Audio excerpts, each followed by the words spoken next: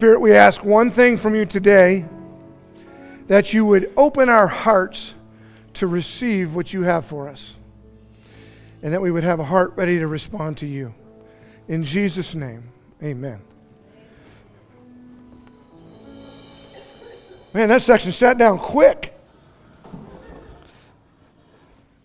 The church is growing. I don't know if you realize this, but wow. 8:30 is filling up too. Yeah. We were having fun there. Yeah. Really exciting. You could hear it. You could feel it, couldn't you, Micah? Yeah. Way to go, guys. I love it. So I get asked frequently. People say, many of you in the room, say, now, Charlie, aren't you the lead pastor? And I go, yeah, I'm the lead pastor. And if you're the lead pastor, then how come you don't do most of the speaking? They're not necessarily saying that they want me to do most of the speaking. They're just asking me the question. Because actually, in most churches, the lead pastor does the majority of the speaking. You got to do that. Matter of fact, it's widely known that whoever does most of the speaking is considered the primary leader of the place. And that is certainly true. That is true, and yet something else is going on here that's different, and all the reasons are good. I got to tell you, all the reasons are really good. I'm going to tell you a couple of them. One is that God has done something special in the house and in the orchard and in the leadership. For me and for Daniel in particular, our teaching pastor, you may realize that most churches, and actually I'm not sure of any that I know of on the western slope, just mega churches that are in metropolitan areas, actually have a teaching pastor that's separate. We have a teaching pastor here. Yeah, amen. That was the teaching pastor. For you pod-ritioners, that was the teaching pastor who spoke up from back there. And we do that because because God has done something so profound in bringing us together in unity, a unity that's not just organizational, not just a great idea, but where God has out of really difficult times, strong personalities, all that kind of stuff, has brought about a love for one another, a bond, especially between Daniel and I, and a clear focus on what God has for us to do here in this simple vision and this simple movement of loving God and loving people. And so, even though a lead pastor, the cultural expectation of a lead pastor is that you do most of the preaching. I don't really care about the cultural expectations of most lead pastors. What I actually care about is being a part of a movement, be a part of something great. And I believe that the orchard has a special assignment for just exactly that. It's a very special thing that we're walking in. So one reason that we can do this is because Daniel and I have such a high level of trust. Not just trust that he will say and do the things I want him to say and do, like bullet points, but that he has my heart. Because I have no doubt in my calling as the lead pastor of this church. I have zero doubt. And I recognize that the primary part of the vision is something God has given me. And I have complete confidence in Daniel's ability, or even better, to make that happen. So that is a very special reason. That's one. The other reason is embedded in Acts chapter 14. Okay? So we're going to use Acts chapter 14 to get a little deeper, or a much deeper understanding of this movement stuff. So Acts, right, is this book we've been studying where we're finding out the characteristics of a movement. We did Luke for a couple years. Took that long, not just to get through Luke, but to go from whoever we were to being Jesus people. We were re-Jesusing the church and ourselves, so everything is about Jesus. Jesus is the main thing. If you got anything out of all that we're about Jesus, you can have all the opinions you want about everything else, doctrines, whatever, but it all lands back to Jesus. That's what we did. Jesus is the main thing, and we keep the main thing the main thing. That's what we're about. So then coming out of that, what happened as a result? Well, we wanted to go into the book of Acts, which is basically talking about what happened as a result of that. And we're calling this like re-churching, Now we're finding out what the church is all about and what a movement is like going forward. We've learned some great things, some profound things about what it looks like when the Holy Spirit shows up, what it looks like in leadership, what it looks like how this miraculous stuff happens. All that kind of stuff's going on. Last week, David Miller, great job by David Miller, by the way, when he was talking about this missionary journey that launched, where Paul and Barnabas, throw up the map here, we're on a missionary journey. It's the first one. There's going to be 3 of them, of where they launch out to bring the kingdom and the message around up into Rome and around that area. This is the first one. Now, when I was in college, I was a history major, and I would sit myself, because of my attention span, right in front, which is short, right in front of the map. So I would be in front of the map so I could watch the map as we were talking about whatever was going on, because history can get pretty boring, and of who did this and who did that. Well, I don't necessarily need you to remember that there were 3 missionary journeys, or on this missionary journey they left from here and went to there, and that the time span that this happened was 2 years, and actually was from 46 AD to 48 AD. All that kind of stuff you may or may not be interested in, and you can get into that more, but I put the map up here so you can get a picture of what was happening, okay? So last week, David brought us up in this missionary journey to Cyprus, and he said there were 4 things that we could learn from what we saw going on there, right? 1, they were commissioned to go. They were on mission. As they went, they had purpose. They encountered opposition. Great point he had last week, if you recall, that sometimes when you're doing the right thing, you get opposed because you're doing the right thing. You know, so often we think that if anything's going wrong, it must be something wrong with me.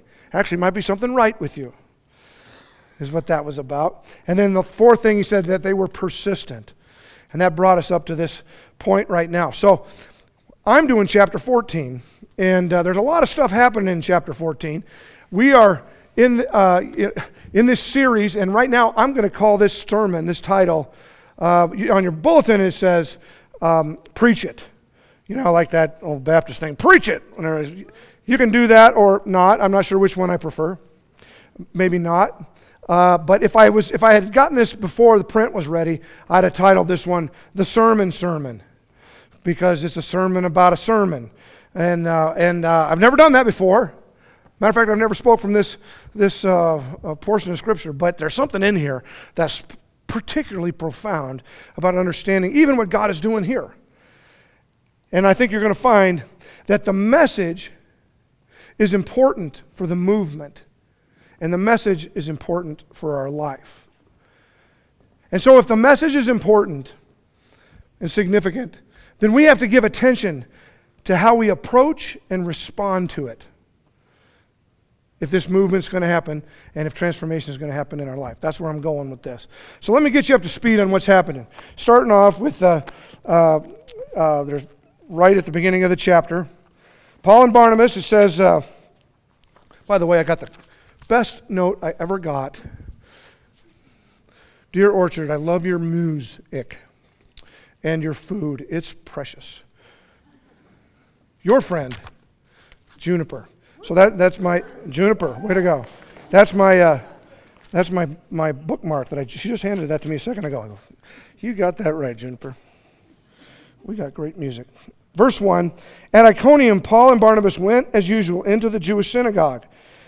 See, Iconium is when they crossed the water, now onto the mainland. And there they spoke so effectively that a great number of Jews and Greeks believed. But the Jews who refused to believe stirred up the other Gentiles and poisoned their minds against the brothers. So Paul and Barnabas spent considerable time there, speaking boldly for the Lord, who confirmed the message of his grace by enabling them to perform signs and wonders. Those things are important. We're going to circle back to those things in a minute. I'm just giving you the timeline right now. What happens after they do that, some of the people believed and some of them didn't. And the ones that didn't were dead set against them. Matter of fact, they put a plan together of how they were going to stone them. But Paul and Barnabas found out about it, and they went to the next town, which is Lystra. And they went to this next town, Lystra, and it says that in Lystra, there sat a man who was lame. Paul's talking, giving a sermon, giving a message. And he had been that way from birth, and he never walked. He listened to Paul as he was speaking, and Paul looked directly at him, saw that he had faith to be healed, and called out, "Stand up on your feet." And at that, the man jumped up and began to walk. That's church right there. That's church. So the picture is, he's up here, looking out there, sees faith for something to happen, and then has the guts to actually go stand up and walk, and the guy did. Wow. Stuff's happening in this new, I mean, that's some serious preaching. So far, I haven't seen that yet, but maybe. And then you know what happens? The crowd saw what Paul had done. They shouted in the Lycaonian language, "The gods have come down to us in human form." And Barnabas they called Zeus, and they called Paul Hermes because he was the speaker. And then they ran to the priest of Zeus and said, "Hey, the gods have come down in human form." And he grabbed a bull and said, "Well, let's go. We got to do a sacrifice." It must have been big news for a priest of Zeus.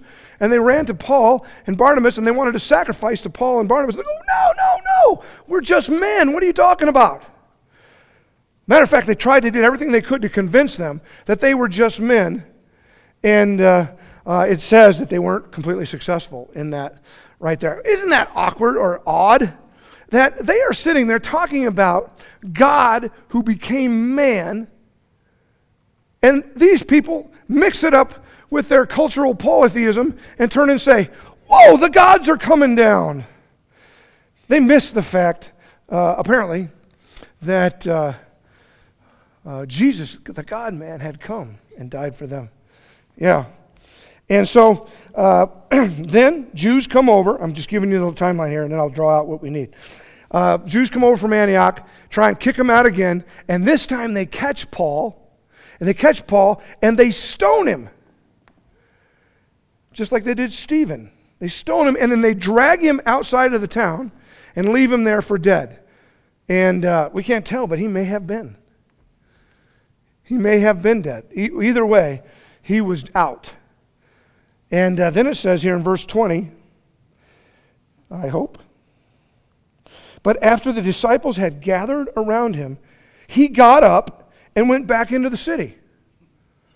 This is crazy. I kind of like, honestly, how underplayed this is.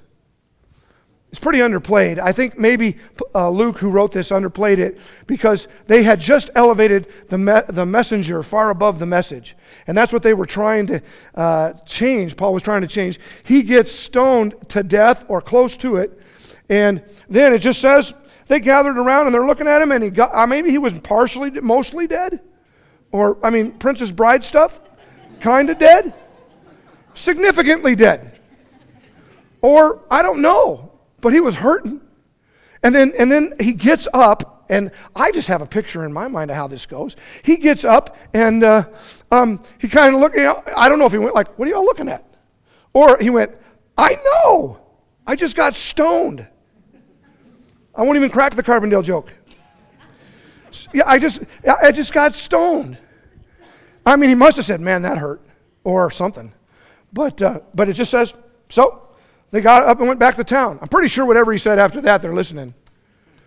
I would think if you just stoned a guy and then you just walked back into town, it says they stayed there a little while. And then it picks up, and it says they go back the way they came. They end up in Antioch, and where they started, there's two Antiochs there, but this is the one in Syria where they started. So it says in verse 26, "From Italia they sailed back to Antioch, where they had been committed to the grace of God for the work they had now completed. On arriving there, they gathered the church together and reported all that God had done through them and how he had opened a door of faith to the Gentiles." And they stayed there a long time with the disciples. I wanted you to get the flow of what happened. But I think there's three things that are in this flow of what happened that are significant about how a movement works.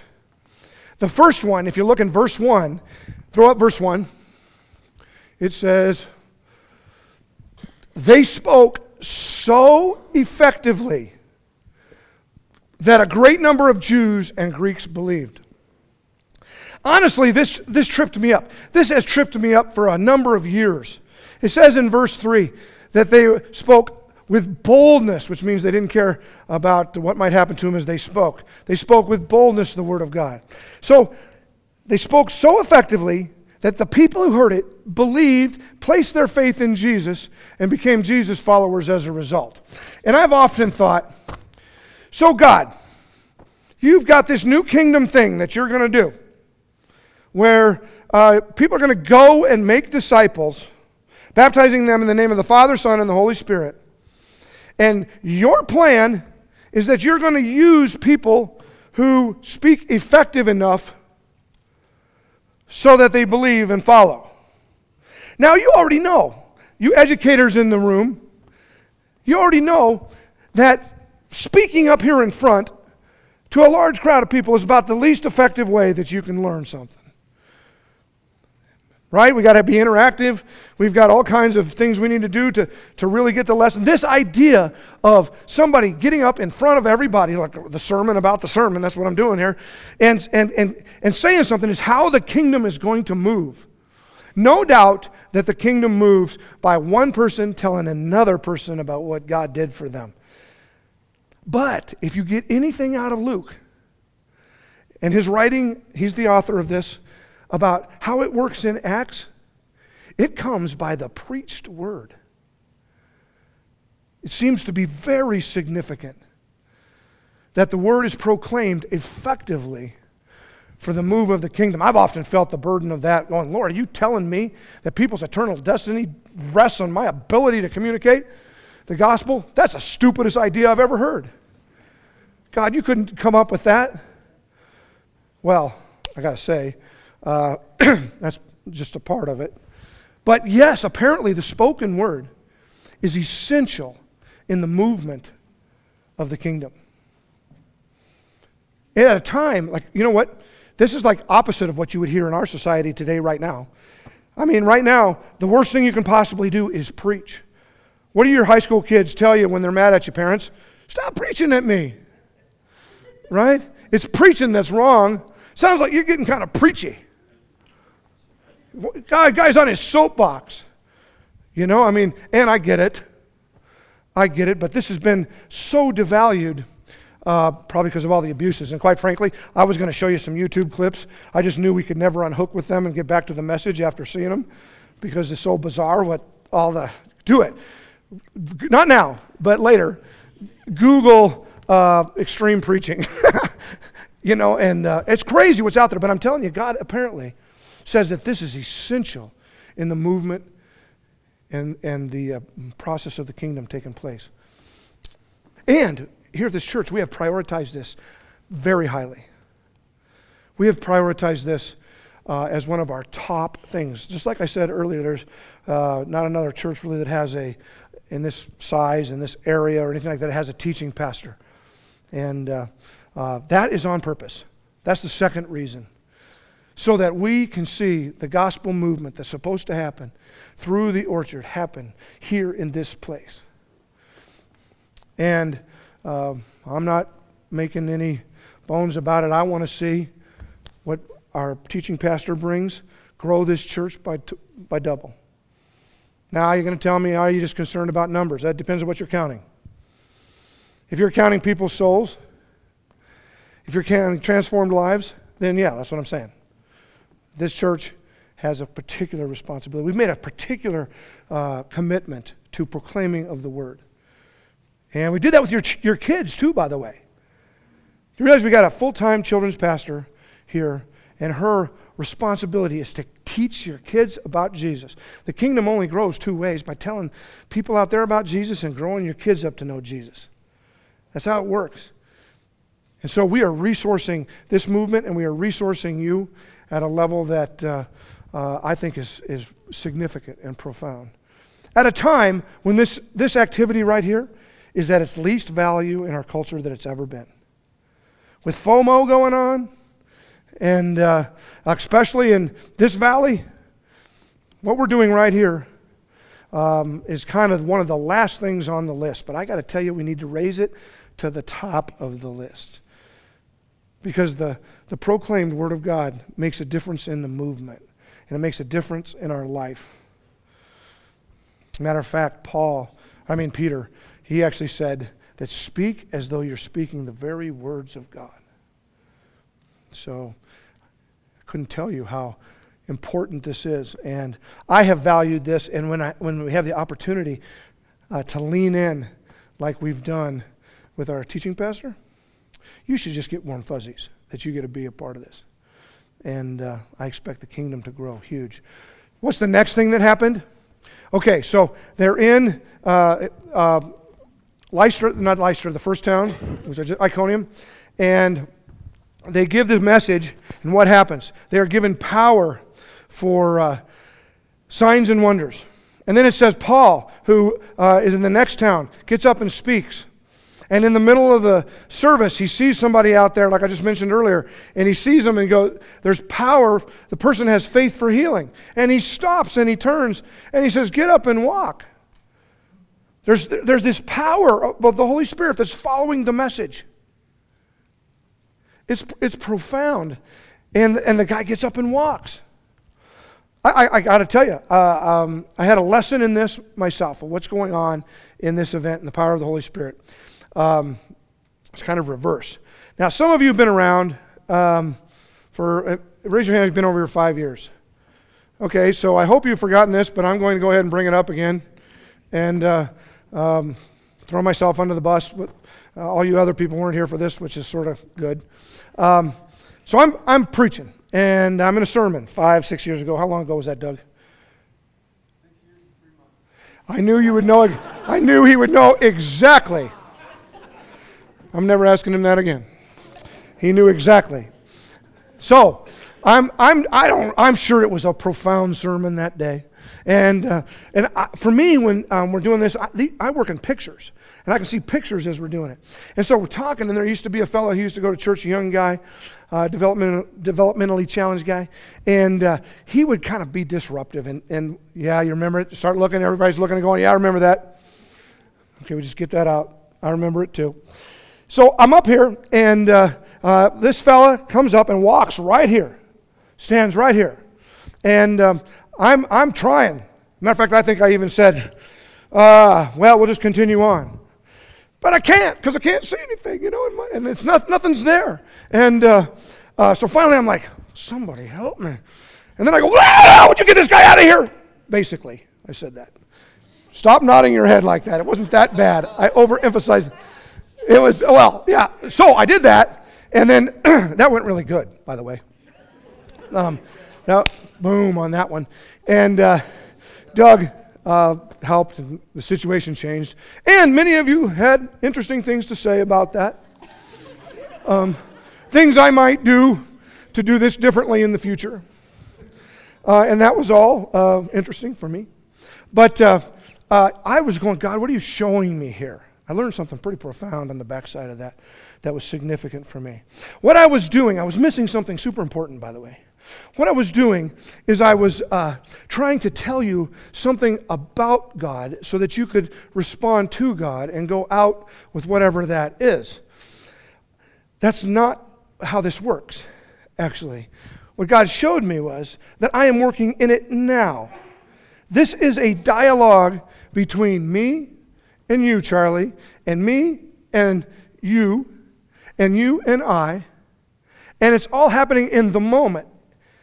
And the power of God showing up right here in this time is as important as what we're going to go do when we get out of here. So, if that happens again, and it probably will happen again, we've had other things happen again, I think what I'm going to do, because I've thought about it about 1,000 times, is I'm going to go, I got to sit down for a sec, or just got to think. I got to pray, figure out. And the question is, Holy Spirit, what are you doing right now? What are you doing right now? I don't know what it would be, but I know this. I'm going to do the next thing he says. And it's the same whether you're standing up here or you're sitting out there. What are you saying? Holy Spirit, what are you saying right now? What are you doing right now? There have been times where that have been hard to get through because something was going on. Holy Spirit, what are you doing right now? Because what's happening in this time may be more important than what we're talking about will happen when you go out there. And the value of the preached word, according to Luke and according to the movement, is huge. And his power in the present follows the word. We're seeing that now in this example here. They have power for signs and wonders and healing. And we believe that that is one of the signs of the Holy Spirit showing up in the church. And we want to move wherever God wants to move. You were just singing that. That was on purpose. You were singing that on purpose so that we can move wherever you're leading. I think there's 5, though, evidences of the power of God showing up here in the house and through the spoken word. 1 is power for transformation. We've talked about this many times. And it's happening right now. Hey, did you see that when people were doing those cardboard deals at Easter? This is where my life was. And this is where it is. God has transformed my life. That's happening. We're seeing and hearing stories of that like never before. We are seeing, secondly, unity, supernatural power for unity, which, by the way, is harder to pull off than any other miracle you ever wanted to try. You can pull it off for a week, maybe 10 days. Some of us longer than others, but it's like swimming across the ocean. No one goes far enough. We need the Holy Spirit to give us supernatural unity. And that is what we're walking in. And as soon as we start walking in that, possibilities open up and God's power can become present in all of these things. It's so powerful. 3 is signs and wonders. It says it right there. The people, we believe that God is alive right now. His Holy Spirit is alive right now and wants to do things right now. 4, there's power for salvation, for people becoming Jesus followers. Actually, I believe that that's starting to happen around here. We're starting to see a whole pile of new Jesus followers be a part of the orchard right now. And 5th, the release of generosity. I believe those are God's power showing up. Yeah, that's what it looks like. So the word is preached, God's power shows up, and then it ends up where they go back, throw the map up again, and it says they go back to Antioch, and I want to capture this. From Italia, they sailed back to Antioch, where they had been committed, I'm reading it to you again, to the grace of God for the work they had now completed. On arriving there, get this, they gathered the church together and reported all that God had done through them and how he had opened a door of faith to the Gentiles. What did they do? They went back and they gave the testimony about what happened. Okay? What's a testimony? Well, we saw this. We said this. God's power showed up, and we're telling you about it. You're kidding that happened. Are you serious? Well, if that happened, we could do it again. And they do 2 more missionary journeys. Because that's the whole thing about a testimony. Testimony is, well, if that could happen there, it could happen here. You mean God did that? What happens to your faith when you hear that? Wow! He could do that again. Well, he might even want to do it bigger than the last time. Exactly. Get it? Preach the word. See God's power. Tell the story. Repeat. Preach the word. See God's power. Tell the story. Repeat. That's how a movement takes off. Preach the word, which we're going to do. And we're going to do it with more intensity and more purpose. See God show up and tell the story. That's how it takes off. Here's a question I have, though, on the preach the word part. Okay, you have 2 people come in and hear the exact same thing and have completely different responses. How does that happen? How does that happen? I have had in the same exact Sunday, and I don't do that this much anymore. Can't even say that. We don't do this that much, is what I'm trying to say. Somebody will come up and say, oh my gosh, God was speaking to me. It was like exactly what I needed. When I was coming today and you said this part, and I'm listening, I'm going, I didn't even say that part. I didn't even say that part. I don't even recall that part. At least I didn't think that was the good part. Yeah, when you said that, God came in, and I think, and they see transformation. And then, it can be the lineup, The next person, they'll never say this, but you can overhear them telling the person next to them, holy cow. Whew, that was rough. I don't know about this. Not sure. 2 weeks of that and I'm gone. 3 weeks of that and I'm gone. I've heard that as many times. It's like one person is going, God, what do you have for me? And the other person is going, win me over. Preacher, win me over. Come in here, and I'm here, and you give this in such a way where I'm going to say, okay, I like you now. Or I'm going to say, yeah, you got me, I'll think about that. And then you take that and you put it in your thought process. Nothing changes. This person over here is going, oh, I just want to be fed. I wish they'd feed me here. This person here over here, oh my gosh, God was just there. How is that? I think it's here in the Scripture. I think actually 2 chapters later, this gal named Lydia, it says, I think verse 11 of 16, it says, and the Holy Spirit opened up Lydia's heart to receive the message that was preached. If you've gotten anything out of Acts, we started Acts chapter 2, right? The Holy Spirit comes down. Everything now is going to be by the Holy Spirit. The Holy Spirit in you, the Holy Spirit living through you, your ability to understand even what God is saying to you, whether it's in this setting or some other, is going to be because the Holy Spirit opens something up for you. So the prayer is going to be, I think, Holy Spirit, on your way here, how about? I open my heart so that I can receive what you have for me. That's how it's going to work. Because if we win you over, matter of fact, Paul even called this the foolishness of preaching in 2nd chapter of 1 Corinthians. He calls it the foolishness of preaching. We didn't come talk to you with great arguments or rhetoric, good philosophies. We just came with a simple message. Man, if you're ready to hear that, the Holy Spirit's preparing you to hear that. And what I'm trying to tell you is we've made a huge commitment to this ministry. And if you come in here and my man is preaching, I'll give you a pass on me. I'm good on that. But if my man is preaching and you don't get something from him, you didn't ask the question before you got here. I mean, you flat out didn't ask the question. Holy Spirit, open my heart so that I can receive something from you. Right is very right. Preach it is what I'm hearing. I'm telling you, you didn't ask the question if you didn't get it. I'm pointing to his empty chair right there. It's where he usually sits. Because we prioritize that. Not only have we prioritized that, we put growth groups together so that you can get together and discuss what you heard. All our growth groups work on discussing what we talked about here. So that the spoken word that's here can have power in your life. And then we can tell one another about it in testimony. Repeat. You get it? That's what we're doing. That's what we've done here. So it's a simple challenge. It's a really simple challenge and a really simple message. I'm just saying everything changes if on your way to this place, you say, Holy Spirit, open up my heart to receive what you have for me.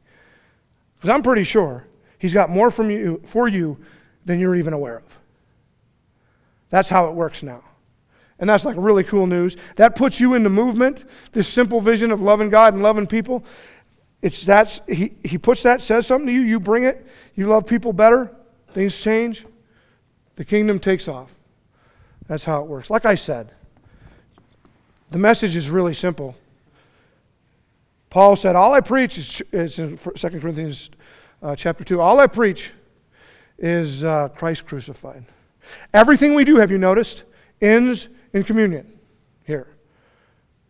I mean, Jesus is the only thing. It's the main thing. And we end with Jesus. Whether we're talking from the Old Testament, the New Testament, the Psalms, wherever it is, it ends with Jesus and what He did for us, Christ crucified. That's the core of what we're about. So, here's the challenge. That's all it is. As you take communion today, all I'm saying, take it and say, Lord, open my heart so that I can receive what you have for me. Thank you for what you've given me. Pretty simple. Pretty simple. Let's pray. Lord, our prayer is simple. Open our hearts so that we can hear what you're speaking to us and help us to receive. In Jesus' name, amen.